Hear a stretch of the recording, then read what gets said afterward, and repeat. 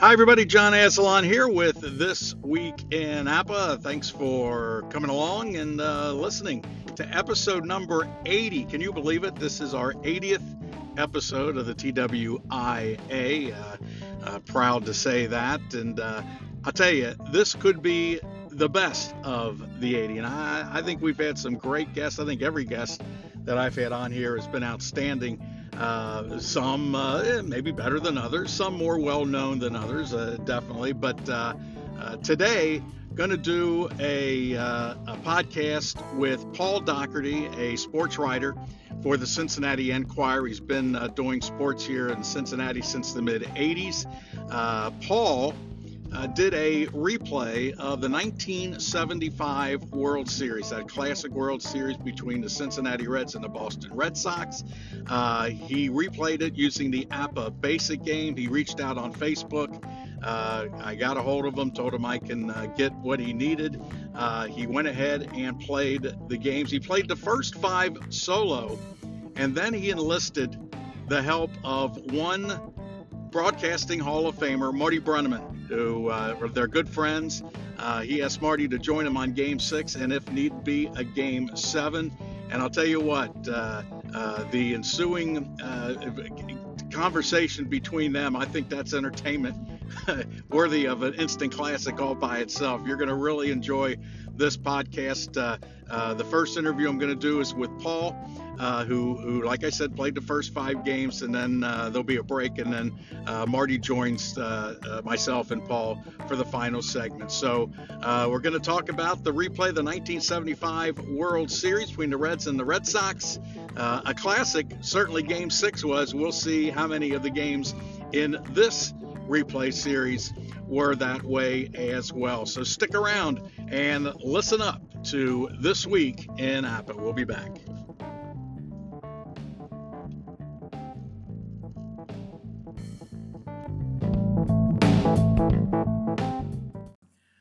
Welcome back, everybody, to This Week in APA. I am your host, John Asselon, and as promised, we are going to go to the Wayback Machine, back to 1975, 45 years ago. The Cincinnati Reds and the Boston Red Sox played in the World Series. I think we all know how that ended. The Reds won in 7 games, and my first guest is a guy who thought, you know what, let's go back and replay that in these odd times since we're locked up in the house. He is Paul Daugherty. He is a Cincinnati Enquirer sports writer, also has his articles come up on Cincinnati.com. He's been sports writing in Cincinnati for 27 years. And Paul, thanks for joining me. It's a pleasure to have you on This Week in APA. Thank you, John. My pleasure. Now, like I said, you've been doing sports writing for a long time. You started in 1994 in Cincinnati, but you haven't seen a professional championship come your way since you've been writing. The Reds last won in 1990. The Bengals have never won, and who knows when they will. I guess the Cyclones, the minor league hockey team, won a Calder Cup a few years back. But was that part of your motivation to go back to 75 and replay the series? No, because actually I got here in '88 and did 6 years at the Cincinnati Post. Oh, okay. So I was here. Yeah, I was here for the '90 World Series. My motivation was I'm still required to write 3 or 4 columns a week, as well as 4 blog entries. And without any sports to write about, I had to kind of make them up. And I've always played baseball board games, APA and Stratomatic, and I thought, why not? This is the most famous World Series, at least around here, ever. So let's see if we can replay it and see what the result is. It really was. I mean, one of the most iconic World Series in baseball history. Certainly Game 6, arguably the best game in World Series history. Talk a little bit about, well, you did mention kind of you had some experience with APA, but how did you decide on land on the APA basic game to do this particular one? Well, I sent out the bat signal. I sent out the bat signal for people who needed, who might have had a copy of that. Sorry about the dog. That's all right. Hey, he's excited too. Well. Yeah. But anyway, on the blog, I sent out the bat signal. Said, you know what, I'm going to try to do this, but I don't have the cards. And if anybody knows where I can get these cards, give me a shout. And you came to my rescue, John, for which Well, I'm deeply appreciative. I was happy to, and I got a hold of John Herson, the game company president, and you hooked up with him. He got you everything you needed, and I guess the rest is history as you started the series. Talk about a little bit how you prepared for the series. What research went into it, and how did you set the game up? What parameters did you use? I went strictly by the way it was played in '75. Thank God we have baseballreference.com. They have all the lineups there, obviously. I started every game with the lineups that the managers, that Daryl Johnson and Sparky Anderson used. I used the same starting pitchers. I tried to think the way that those guys thought. I knew, obviously, about Sparky's tendency to go to the bullpen somewhat early and often. I knew Daryl Johnson relied more on his starting pitchers to give him innings because his bullpen wasn't quite as good. The depth of the Reds bench was better. I just tried to think the way I thought they would, and it turned out pretty well. Now, what I've been doing, I haven't finished it yet, is writing a column from every game based on the game and who was the star and what were the circumstances. And for example, the first two games were in Boston, and they were won by the Red Sox in the APBA series. And there were clear heroes in both. So first game, Louis Tiant threw a complete game, 3-2 win. So I did the column on Louis Tiant. And game two, the Red Sox won 8-5 thanks to Yastrzemski and Fisk.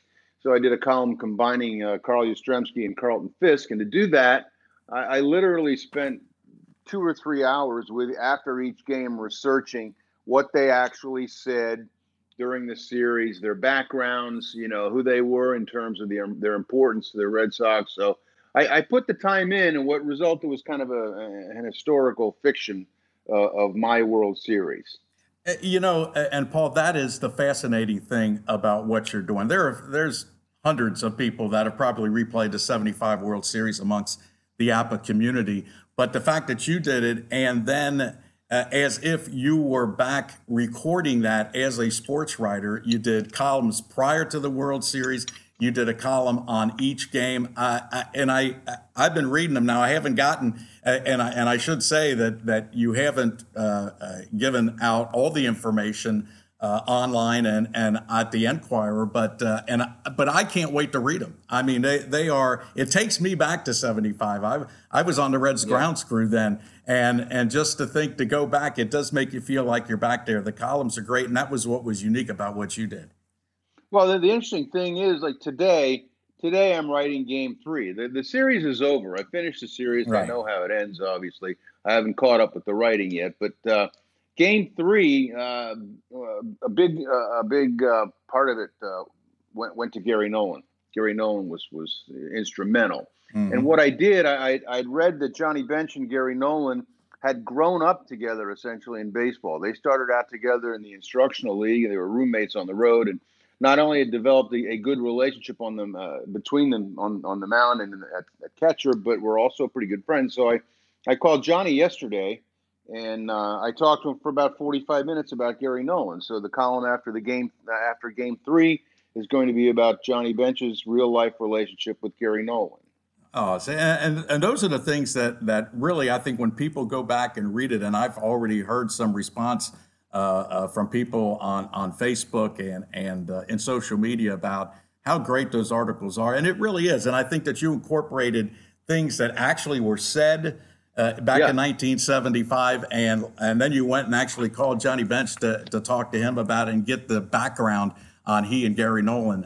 Incredible. And I really, I think once you get through games 3 and beyond, I think it's just going to get better and better. Now, you said that you played the first 2 games, the games that were in Boston. The Red Sox won both. I know Tiant threw a great game, a complete game in game 1. And as you said, Fisk and Yastrzemski took charge offensively in game 2. So now the Reds are in a hole, down 2 games. They're down 0-2 coming home, where they had a 64-17 record during the regular seasons at Riverfront Stadium. So things might be looking up for them. And you even in your article said Sparky said, "Don't worry, I'm not worried." So let's Yeah, let's yeah. move on to game three. So where do we go from here? We have Gary Nolan against Rick Wise in Game 3, and then we go Freddie Norman and Luis Tiant in Game 4, which in my World Series was the equivalent of the real Game 6. It was a classic game, won by one team in 12 innings. I mean, I can tell you how the whole thing played out if you want me to. Yeah, and you know, I really don't want to know because I really want to read the Okay. articles, and I am going to hold back the publishing this podcast till after all your articles are out. Not that we have a huge audience, but I think it is going to be more fun to be able to read about what you've captured and what you've done. But yeah, for this podcast and when it's all over, everybody will know anyway. So yeah, let's just move on. You want me to tell you Yeah, what happened? yeah, You let's do. go. Oh yeah, yeah, Okay, yeah. well, Game 3 back in Cincinnati, Reds won easily, 5-0. Gary Nolan 7 1/3 innings, 3 hits, no runs. It was a 1-0 game until the bottom of the eighth. The Reds got to Boston relievers for 4 runs in the eighth and kind of made that ninth inning pretty easy. So they're down 2-1. They had to win that one. Game 4 was to me the turning point in the series. The Reds won 3-2 in 12 on a Joe Morgan base hit that scored pinch hitter Doug Flynn, who had opened the 12th with a single. Back and forth. Reds were up 1-0. Red Sox tied it. Reds went up 2-1. Red Sox tied it, and it went that way until the bottom of the 12th. The big story in this was the incredible work of the Reds bullpen. I got 7 1/3 innings of no hit, no run ball from Wow. Eastwick, McEnany, Carroll, and Pedro Borbon, and that was kind of the way it went the whole series. Once the Reds bullpen was engaged, the Red Sox just got shut down. Great start for Luis Tiant. He went 8 innings, gave up 2 runs. His second great start. Reds tie the series at 2-2. Game 5, Red Sox come right back, win 5-4 in 10 on a base hit by Yastrzemski, a double by Yastrzemski with 2 outs in the 10th. Reds tried to come back in the bottom half, actually had runners at first and second, and nobody out, but could not score. Dan Driessen popped out to the catcher to end it.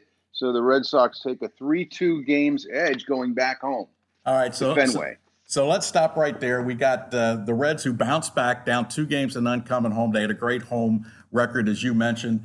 They take the next 2 games, like you said, easily in Game 3 behind Gary Nolan, and then a great 12-inning victory in Game 4. So you got to think the Reds probably have a slight advantage now because they got the 5th game at home, but they fall 5-4 in 10 innings.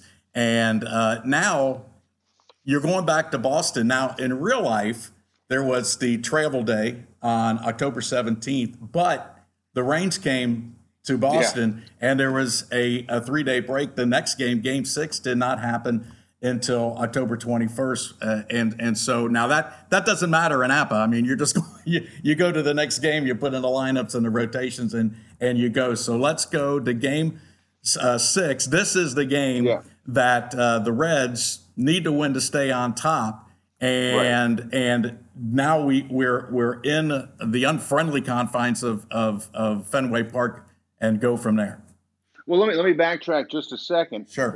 In terms of APA, obviously it's cards and not people, so it doesn't have an impact. But the fact that they had all those days off because of the rain allowed me to go back heavily to the bullpen again. I mean, let's see. In Game 4, Sparky used 4 relievers: Eastwick, McEnany, Carroll, Borbon. In Game 5, Sparky used 4 more: Billingham, Darcy, Borbon, and McEnany. I couldn't, in good conscience, even with the travel day, go to the well again with all these bullpen guys if I wanted to be realistic about it. But the fact that in real life they did have the 3-day or whatever it was break because of all the rain, I could, in good conscience, use anybody I wanted in Game 6. True.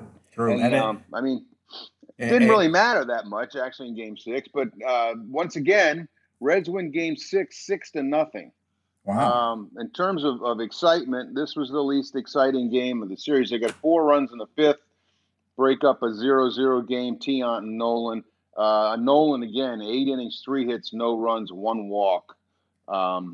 He was outstanding. Tony Perez had 3 hits and a home run.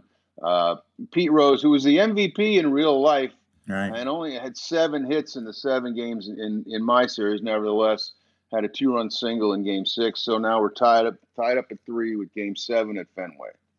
Wow. And I will tell you what happened. Actually, for what it's worth, Marty Brennaman managed, quote unquote, the Reds in Game 6 and 7. And he can tell you about that. But we essentially got on the phone and conference called, and he's got his own app set, so he had all the charts. And so when he rolled for the Reds and I rolled for the Red Sox, so Marty guided him to a win in Game 6, and we're tied up. And we go to Game 7. I go ahead 2-0 after 1. The Red Sox do. Run scoring singles from Lynn and Petrocelli, roughing up Don Gullett, who had an awful World Series in Napa. Not good at all.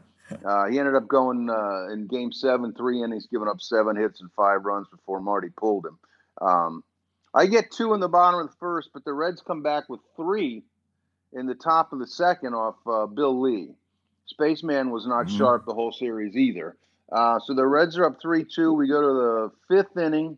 We go to the bottom of the 3rd. I get 3 more. I got a pinch hit 3-run triple from Doug Griffin, and it was Doug Griffin's only at bat of the series. He had a bases loaded triple, pinch hitting for Lee, and I'm up 5-3 till we get to the top of the 5th.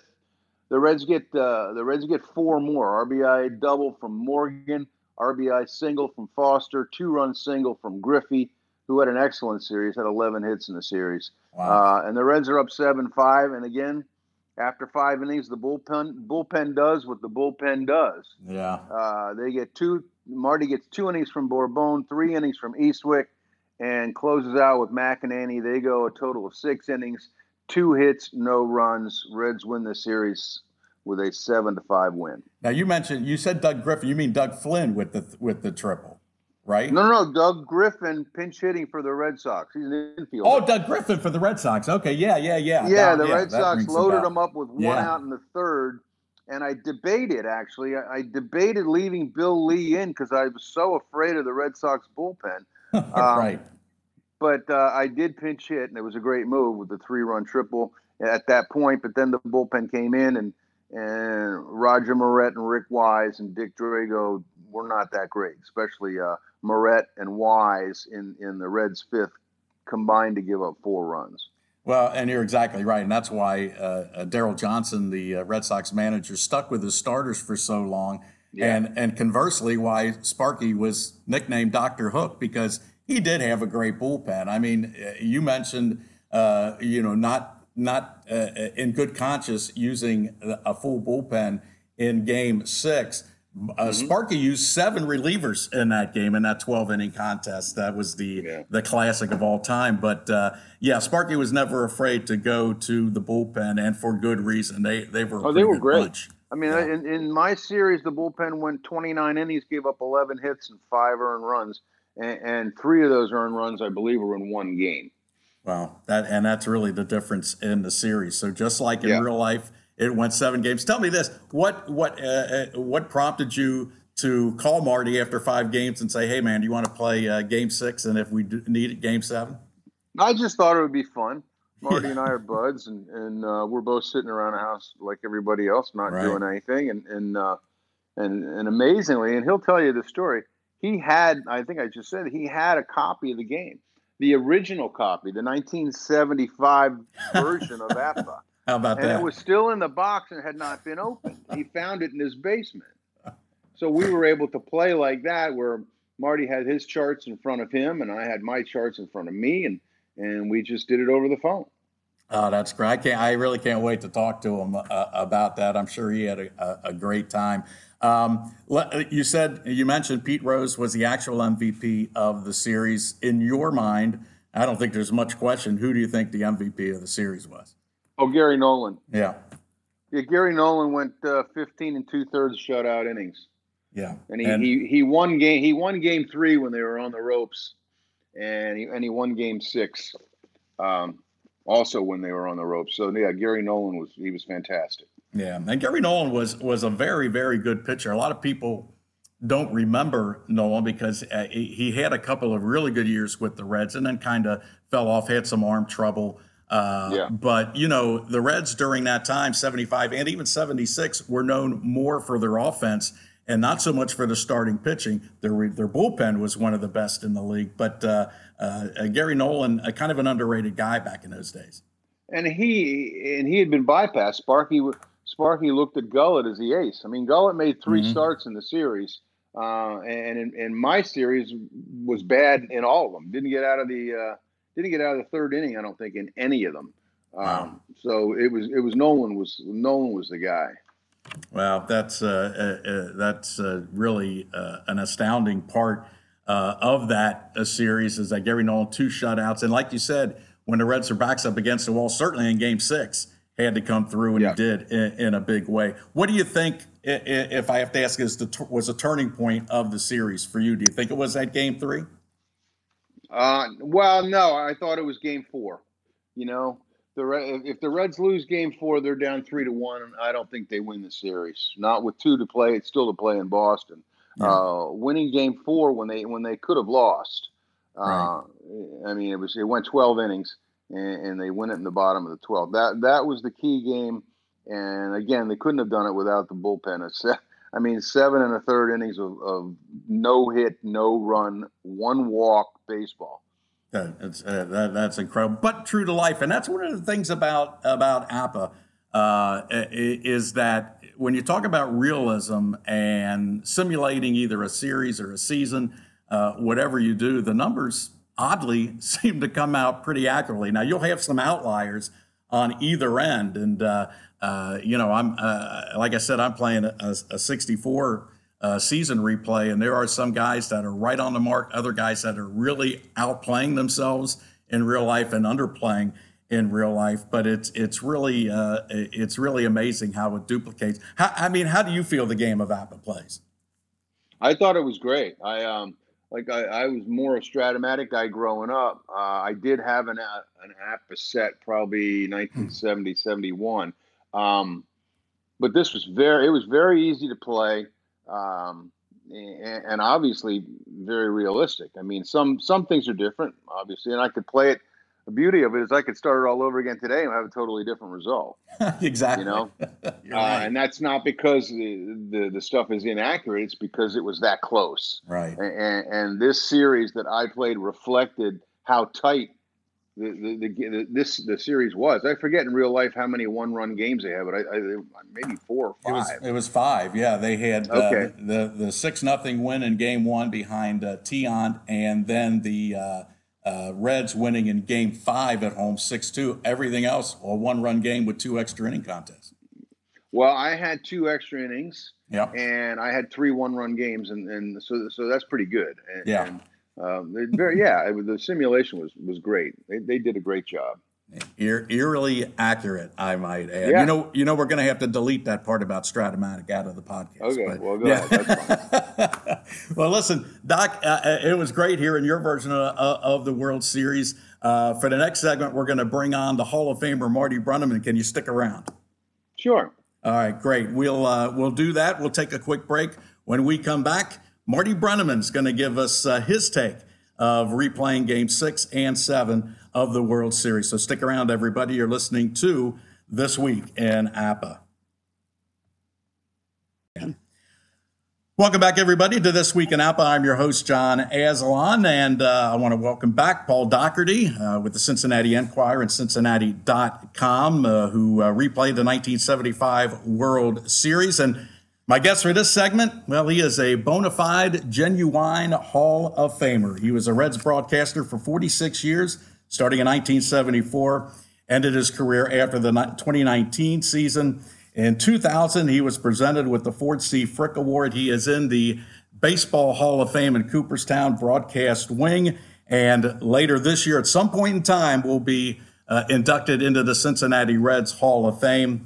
He is Marty Brennaman. Marty, I got first question for you is how we looking? Right now, we're not looking too good, John. Well, you know what? I mentioned this to Paul in the first segment. You know, these are times that none of us have been through anything like this. My father's 92 years old. He's never seen anything like this. But, you know, something like this where we can kind of take our minds off of the grim news that we see and hear every day, it's got to be a good thing, right? Yeah, I think so. And, what Doc and I did, we had a good time doing it. Game 6 and 7 on APA, and it was a lot of fun. It was certainly a distraction from what we're all dealing with, tedious day after tedious day, and I say thank God for any little thing like that will take your mind, albeit a brief period of time, off of what we're having to deal with around the world.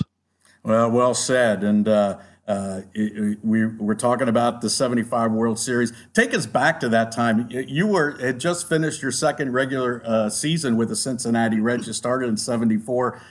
Talk about what was going through your mind when you were going to the World Series in 75. Well, I mean, obviously, I was overwhelmed by it all. I think back to my first season, 74, and they fell behind, I don't know, 11 and a half, 12 and a half games behind the Dodgers and almost caught them in September. Right. Mm-hmm. They really came close to catching LA in the final month of the season before falling back. And then, of course, in 75, they just made shambles of the National League West. And I think they won the division that year by 10 games. And then, of course, in 76, they won it by 20. And I still maintain that they did that against the second best team in baseball. I thought the Dodgers, man to man, were better than the Red Sox in 75. And I thought that they were clearly better than the Yankees in 76. Yeah. But, I was just awed by being involved and having an opportunity to work on NBC with Gowdy and Garagiola and Kubek and reflecting back upon it years later, as being at least on the periphery of arguably the best World Series, or certainly one of the top 3 or 4 World Series that's ever been played. Right. With game number 6, of course, standing out head and shoulders above the rest of those games. Yeah, and I can go back to 75. I was on the grounds crew, and that year started in 72, so I saw the Reds A's in 72, and then 75 with the Red Sox, and just going through the time frame and what it was like, and the Reds with both these teams were up against it. I mean, the Red Sox obviously hadn't won since 1918. The Reds' last World Series was in 1940. So both teams kind of felt like they were, people were expecting something to happen here. The Reds had been great since 70 and still hadn't won anything. No, the last World Series for the Reds was 61. When the Yankees beat them in 5 games. Right. Yeah. But I think that there was certainly I think there was more pressure on the Reds at that time, even though the Red Sox had to dial it back to 1918, because, the Reds had been the dominant team in the National League beginning in 1970, and they had not been able to win it. And so I think there was a tremendous measure of pressure applied to that team, because as good a ball club as it was, everybody was quick to say in those early years of that decade, well, they can't win a World Series. Right. And so for them to be able to do it and do it in the manner in which they did, took the monkey off their back. And I think that is reflected by the fact that, as I said, they go ahead the following year and win the division by 20 games. Right. And then beat the Phillies in the National League postseason, and then go on and sweep the Yankees in the World Series. So they certainly got the monkey off their back and winning that series against the Red Sox. Okay, so let's go now to the replay. Doc calls you up and says, Marty, hey, do you want to do game 6? Maybe there'll be a game 7. What was your reaction when Doc called with that information? Well, I was thrilled about it because and Doc had no way of knowing. I might have told him. I don't remember that. But I had an APA game that a guy sent me. I can't begin to tell you how many years ago he heard me mentioning it on the radio one night. It had to be at least 20 years ago.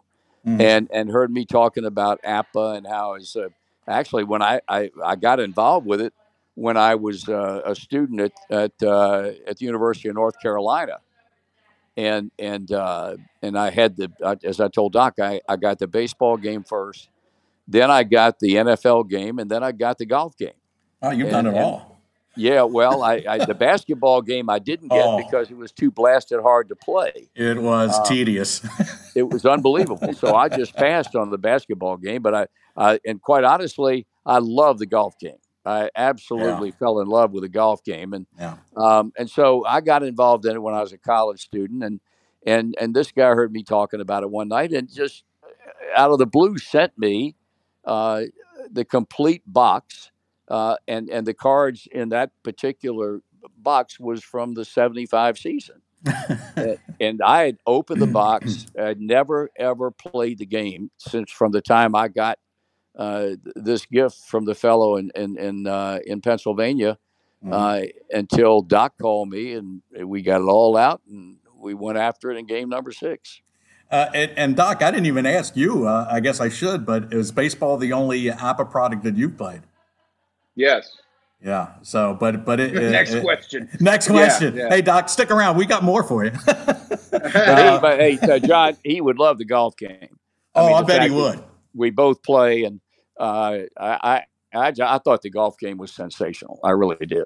It really is, and there's always a learning curve to any time you pick up any of these games. I've only played the APBA baseball game. Now I only play it on computer just for time constraints, but rolling the dice, I mean, there's nothing like it. And I've seen the golf game played, and I've kind of dabbled in it. But once you get that learning curve down, the games are really outstanding to play. Yes, they are. No question about it. All right, so let's get to the back to the World Series. The Red Sox are leading the Reds in this replay, 3-2, going back to Boston. I asked Doc this, and during in real life there was the travel day on the 17th, but then rains came to Boston, and Game 6 wasn't played till October 21st, so you had 4 days in between. Marty, you were rolling for the Cincinnati Reds, I think that's where you wanted to be. But what was going in through your mind as you go to game number 6, the Reds against the wall? Well, I mean, I try to project myself into the kind of thought process that the people were involved in it. And you mentioned the delay because the weather was so blasted bad in Boston. It was cold. It was rainy. And, I mean, guys just sat around. Yeah. Sparky would take them to work out. And that was the extent of any baseball-related activity they had. They certainly had an opportunity to enjoy all the great restaurants and cuisine that Boston and that part of the country had to offer. So from that standpoint, it was really cool. But everybody was antsy. Everybody wanted to play, and everybody realized the import of game number 6. And as we reflect back upon it now, arguably it's the greatest single World Series game that's ever been played. No question about it. I mean, a great series in the entirety, but that game 6, like you said, it's in the conversation as the greatest game ever played in a World Series. Doc, let me get to you for a second. Let me ask you about, and I'm going to ask Marty this too, what about the Jim Rice factor? We really haven't talked about it, but Jim Rice was injured. He got hit by a pitch in late September, was not a part of the Red Sox postseason. What factor do you think that had in real life, number one, and then in the APBA replay? Well, obviously huge, and big part of the middle of that lineup. You take him out. Well, you might as well take who'd be the Reds' equivalent. Take George Foster out of that lineup. What do you got? I mean, history might have been changed if Rice had been able to play. Yeah, and before I get to your comments, Marty, Jim Rice that year, 144 games, 309 batting average, 350 on base, 491 slugging percentage, 22 homers, 102 RBI. Yet he finished second in Rookie of the Year award voting because his teammate Fred Lynn won the Rookie of the Year with slightly better numbers. He finished third in the MVP voting behind Lynn and John Mayberry. Marty, obviously a big absence out of that lineup.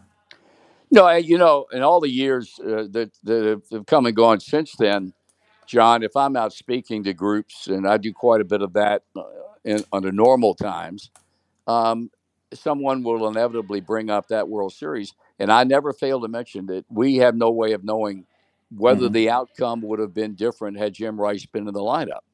And Right. the irony of it is that he suffered a broken hand when he was hit by a pitch thrown by Detroit right-hander Vern Rule, who later became pitching Sure. coach for the Reds. Right.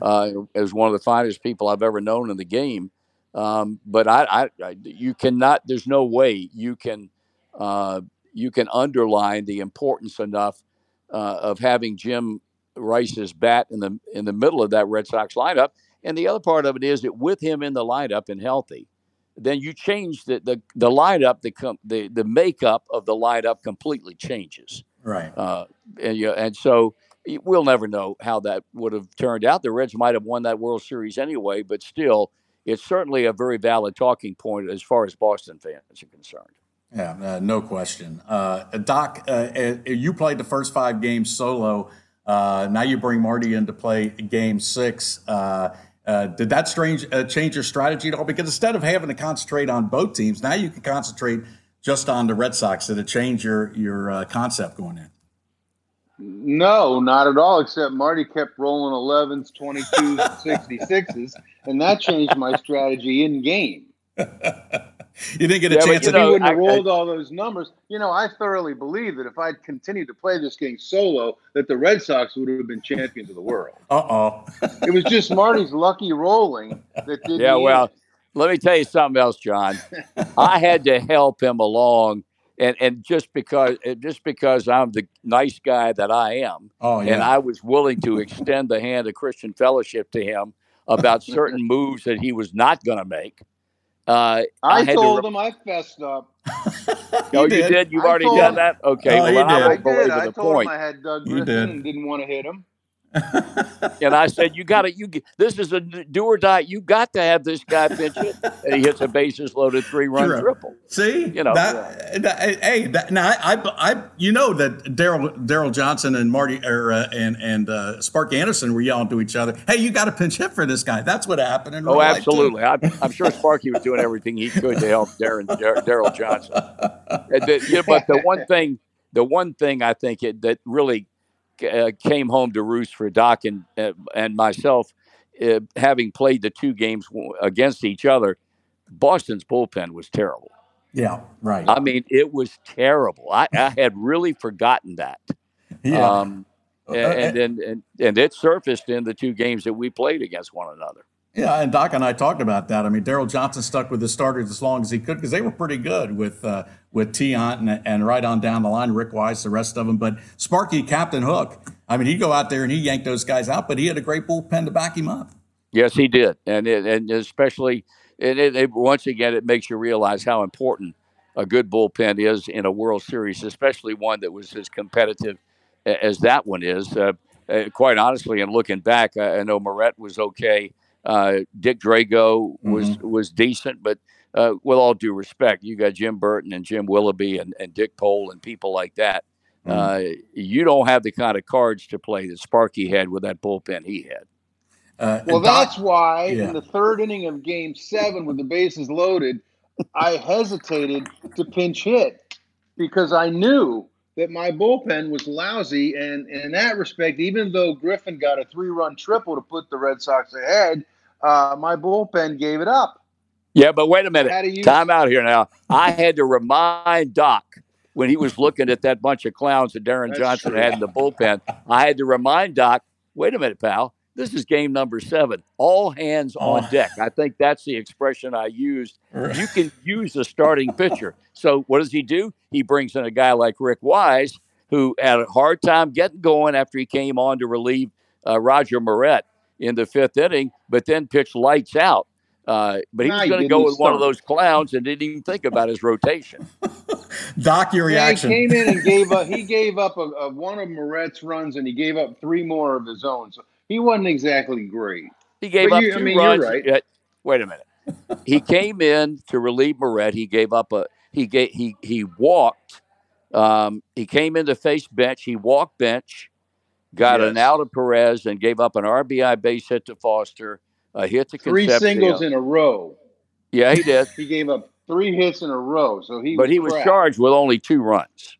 I know. He was charged with 2 runs.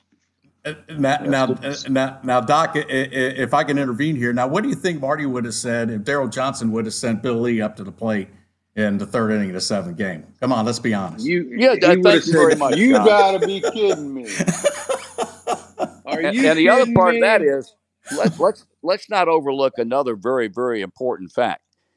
As bad as Wise got started in coming into relief, he settled down and gave them a chance. But that puny offense from the fourth inning on was shut out on only 2 hits by That's Bourbon, true. Eastwick, and McInerney. Yeah, Well, and I that's added it up, Marty. The Reds bullpen in the series went 29 innings, gave up 11 hits and 5 runs, That's strong. and that's 3 of those were in one game. So, Yep. yeah, That's pretty impressive. that bullpen was is huge. that is very strong. And really, I mean, well, let's go to Game 7 first, and then we'll kind of come back to some of this. But so now, Marty and Doc, you go into Game 7. That's everything's on the line. The Reds just shut out the Sox, and now you go to Game 7. I got Doc's perspective. Marty, you go in. What are your thoughts? Well, my thoughts were I only hope that Don Gullett would pitch a little bit better than he had. He didn't. He did not. The Red Sox got to him for 2 runs in the first inning, and then he gave up 3 more in the third, and he was gone. And for the second game in a row, in this in the Game 6 and 7, it was actually just this game. The Reds came from behind to win Game 7, but that was because again their offense was able to gear up and they got the sensational relief pitching from the aforementioned 3 pitchers that came in after Gullett went 3 innings and gave up 5 runs. Yeah, and so the Reds bullpen holds out. They get enough offense to win in Game 7. Now I don't know how extensively you looked at the first 5 games, but playing the last 2, who would you give the MVP award to, Marty, for the series? Boy, oh boy, I think Doc would be better qualified to answer that question than I could. Well, yeah, Doc, and you said Gary Nolan because he threw the 2 shutouts in Game 3 when the Reds were behind 2-0, and in Game 6 when that two basically two. Well, one obviously was a must-win game, but Game 3 they're not going to win this series. They fall down 3-0. That's correct, and he won Game 3. Right. So yeah, no question. He only made 2 starts. Gullett made 3, but his 2 starts were perfect. Yeah. The other thing is about that, John. I pitched him. I brought McInerney on in relief in Game 6. The Reds had a 6-0 lead, and the only reason I did that was because Sparky rarely ever let any of his starters go 9 innings. So I figured my thought process was trying to go along with him. Sure. And I said, you got a big lead, and Nolan's given up 3 hits and shutout ball in 8 innings, but I'm gonna bring a relief pitcher in, and I brought McInerney in, and we'll retire the side in order. Yeah, and you really did. That was really the way Sparky worked. I mean, he wasn't afraid to go out there and yank a guy. I mean, if a guy's throwing a shutout and he's 4 or 5 runs up, maybe. But if it was anywhere where the end of the game was in question, he'd bring on that bullpen, and why not? It was very, very strong. Yeah. Going back to real life, Marty, how did you feel after the Reds won Game 7? Well, I was thrilled, but again, I had no means of comparison. Yeah. I've told the story a million times in Game 6. I was not doing radio. I did TV when the Reds were at home, and when the Reds played at Fenway, Dick Stockton and Ned Martin split the TV duties as representatives for the Red Sox. And so when the Reds had that big lead, 6-3, going into the 8th inning in Game 6, NBC contacted me and said, we want you to go down to the visiting clubhouse and get ready for the post-game celebration. So I went down, and I never went back upstairs again. Carbo hit the pinch hit home run off of Eastwick in the bottom of the 8th to tie it. And then, of course, Fisk hit the home run to win the game in extra innings. I never left the clubhouse. I watched the rest of the game on an 8-inch black and white television with rabbit ears. And sitting on a stool in the visiting clubhouse at Fenway Park. Yeah. And then, of course, in the 7th game, I pretty much didn't do anything other than watch the game until the post-game celebration. And it was a madhouse, because these guys had done what they knew they were capable of doing, and took the question mark away in terms of how good they really were. And then the exclamation point was doing it again the following year. And I've said all along, in all the years I've been along, God bless any team that wins the World Series. The hardest thing to do is not win it the first time. The hardest thing to do is win it the second time with essentially the same personnel. And they were able to do that. And so the series with the Red Sox and being able to spend time in that iconic ballpark, right, and watch a great team, and Boston was, other than the biggest weakness, as we talked, was that ineffective bullpen, but the personnel was sensational, and it was just, I was thrilled just to be in the position that I was in after only my second year in the big leagues as a broadcaster. Yeah, Doc, I'm gonna go back to the replay and go in hushed tones into the Red Sox clubhouse. Did you feel like you let the Red Sox down losing the last two games? No, I managed great. They played bad. There you go. Now, if more managers would say that, you'd have a little better sound bites at the end. I made every right move, including that brilliant move of putting in Doug Griffin in the Doug third Griffin. inning. Doug Griffin. I mean, Three-run triple was only at bat. That was how about that inspirational on moment my in part. the sun? I'll tell you what, if Doug Griffin's still alive, we need to call him and tell him what happened in that in Game 7. That's fantastic. I can't pitch the ball for Rick Wise. John, let me tell you, when he rolled the dice for Doug Griffin, I almost fell out of the chair.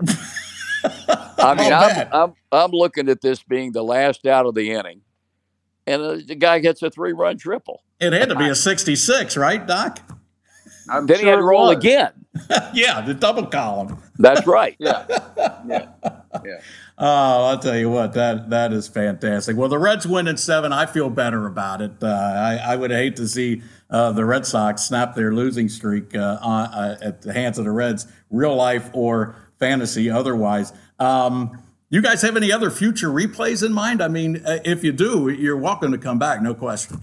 Yeah, all I've got is the 75 cards. I've even thought about getting a set of, I know John, they still put out sets of the greatest teams and all that stuff. Franchise greats, and they do all that. If whatever you need, Marty, you let me know. I'll get it for you.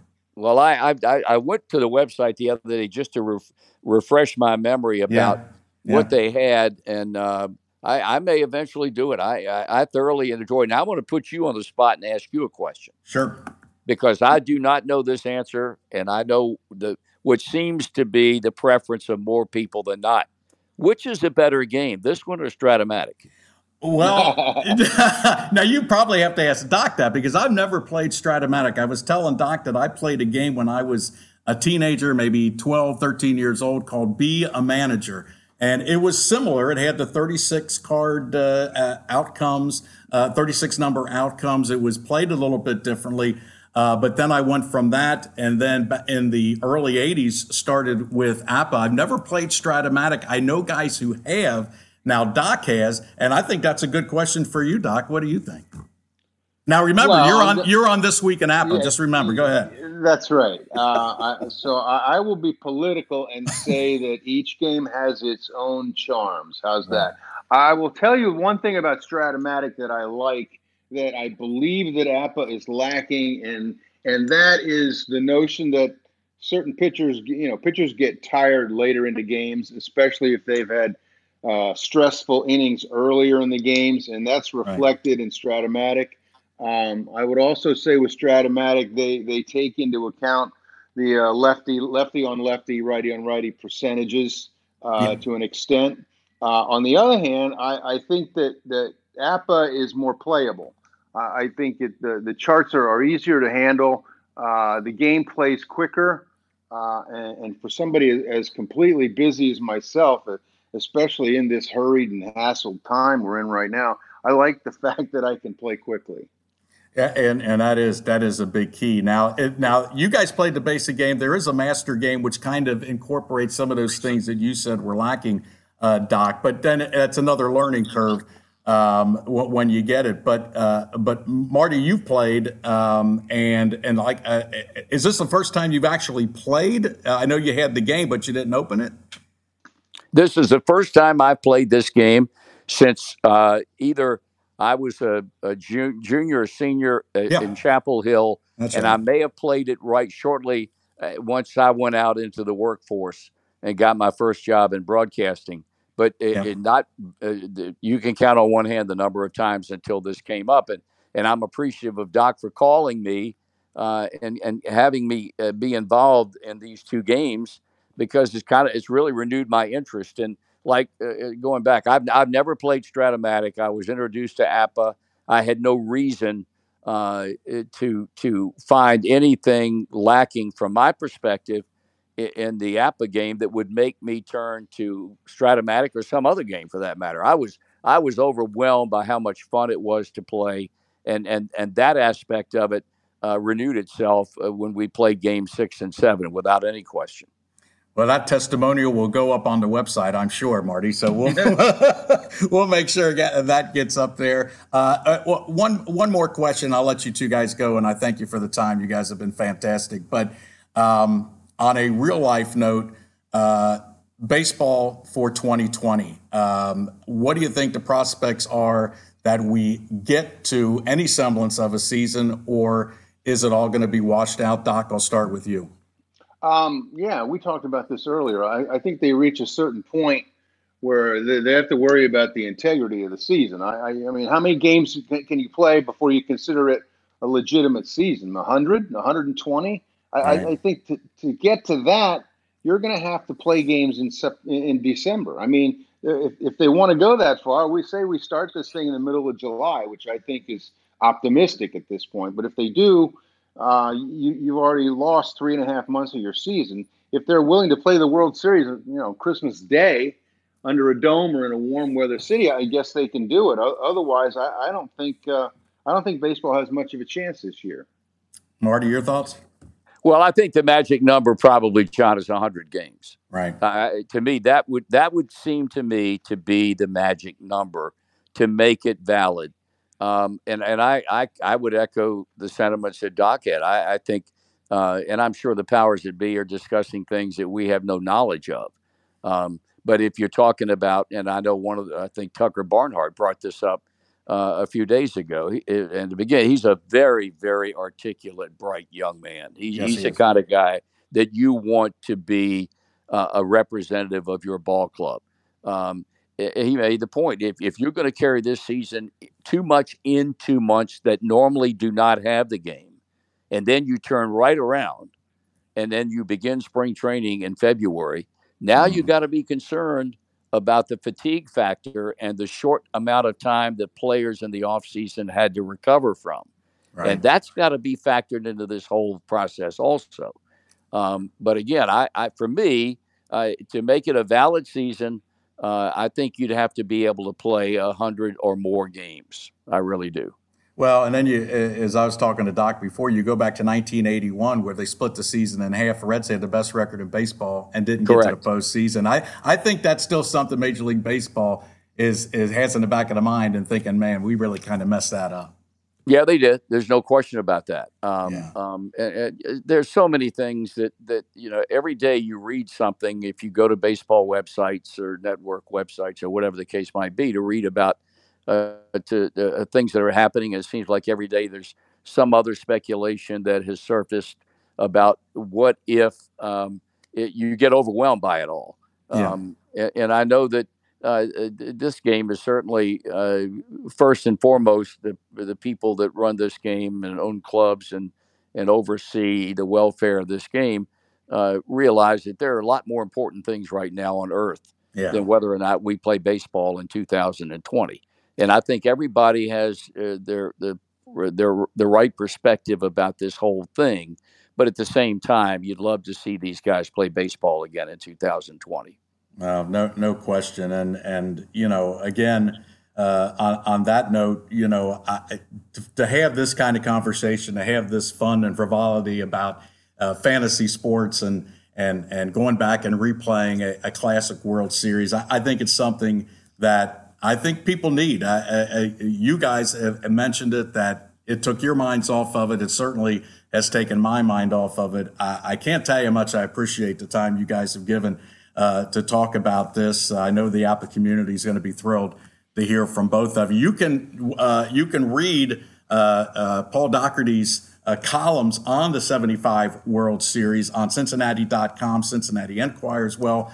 They are outstanding. Marty, I know you probably read them, and they are going back and seeing how Doc incorporates real life and real quotes into the games that were played. Well, I can't wait. Let me say this, John, and Doc and I are he's one of my dear friends.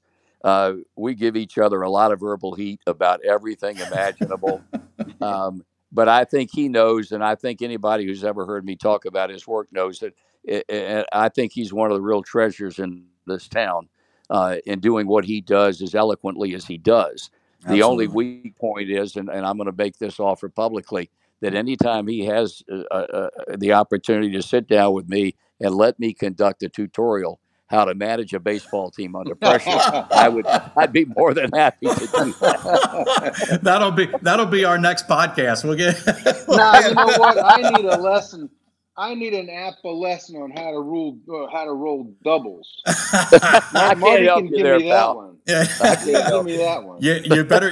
Hey, when this whole thing breaks, you better go over and check those dice. Put them on the spinner. See what kind of dice. That's right. That's right. Yeah, and you know what? We didn't FaceTime this. We just did it on a conference call. So you were going. For all I know, Marty could have been fudging.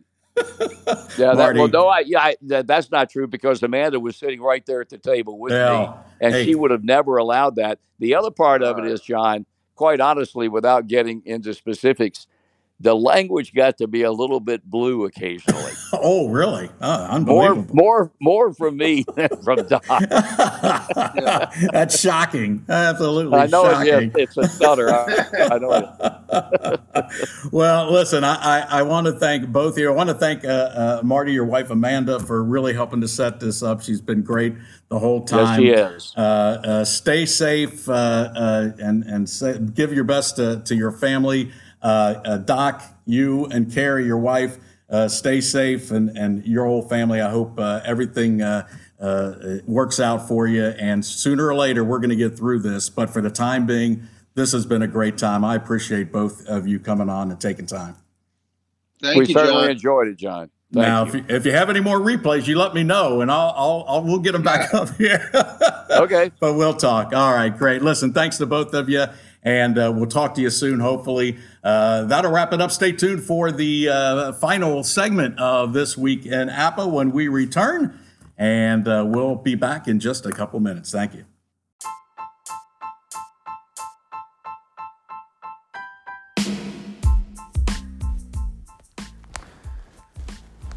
Welcome back once again to This Week in APA. I'm your host, John Asselon, and how about that, APA fans? That was pretty darn good, if I may say so myself. A great job by Paul Daugherty and Marty Brennaman describing in detail their replay of the 1975 World Series. The Reds win in 7, just as they did in real life, and pretty much in exciting fashion, too. 3 one-run games, 2 extra inning games in the replay, as opposed to 5 one-run games and 2 extra inning games in real life. But just great to kind of go back to that time in one of the greatest World Series of all time, and then to hear the description from Doc, and then the banter between Doc and Marty going over the last 2 games. It doesn't get any better than that, and I think all you folks found out during that interview what class acts those guys are. They are legendary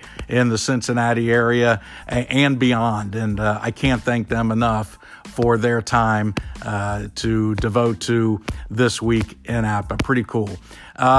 Before we go, a couple things that I need to mention. One that I'm not happy to mention, but the first one is a happy thing that the brothers Weber, Kirk and Kevin, put out on Facebook and on their Double Take podcast, which you should check out if you get a chance, that April 15th, they wanted to remind us, is the anniversary of Jackie Robinson breaking the color barrier in Major League Baseball back in 1947. And they thought it would be cool if the APA community would pick either a team that Jackie played for during his career with the Brooklyn Dodgers or a card from any year during his career and playing a game with either the team or the card, and then posting it to the APA blog or any of the APA Facebook pages in honor of Jackie's career. And I thought that was a pretty cool thing. So think about that for April 15th, which is coming up very, very soon. And then the sad news I need to mention, our good friend Chris White, who's a good friend of the APA community, he was a guest on my show last year. He posted that his mom passed away last night due to complications of the coronavirus, that just insidious virus that has caused all of us to have to stay at home. And I just want to let Chris know that our thoughts and prayers are with him, and we hope that he hangs in there and gets through this. And what makes matters worse is he also said that his grandmother of 93 years and his stepfather also are hospitalized due to the virus. So, Chris, we know you're going through some tough times, but know that the community is behind you. So just need to make mention of that. So that'll wrap things up from here on this episode of This Week in APA, and we will let Connie Smith play us out, a song that is well known along the Cincinnati area. And until next time, this is John Aslan saying so long, and thanks for listening to This Week in APA.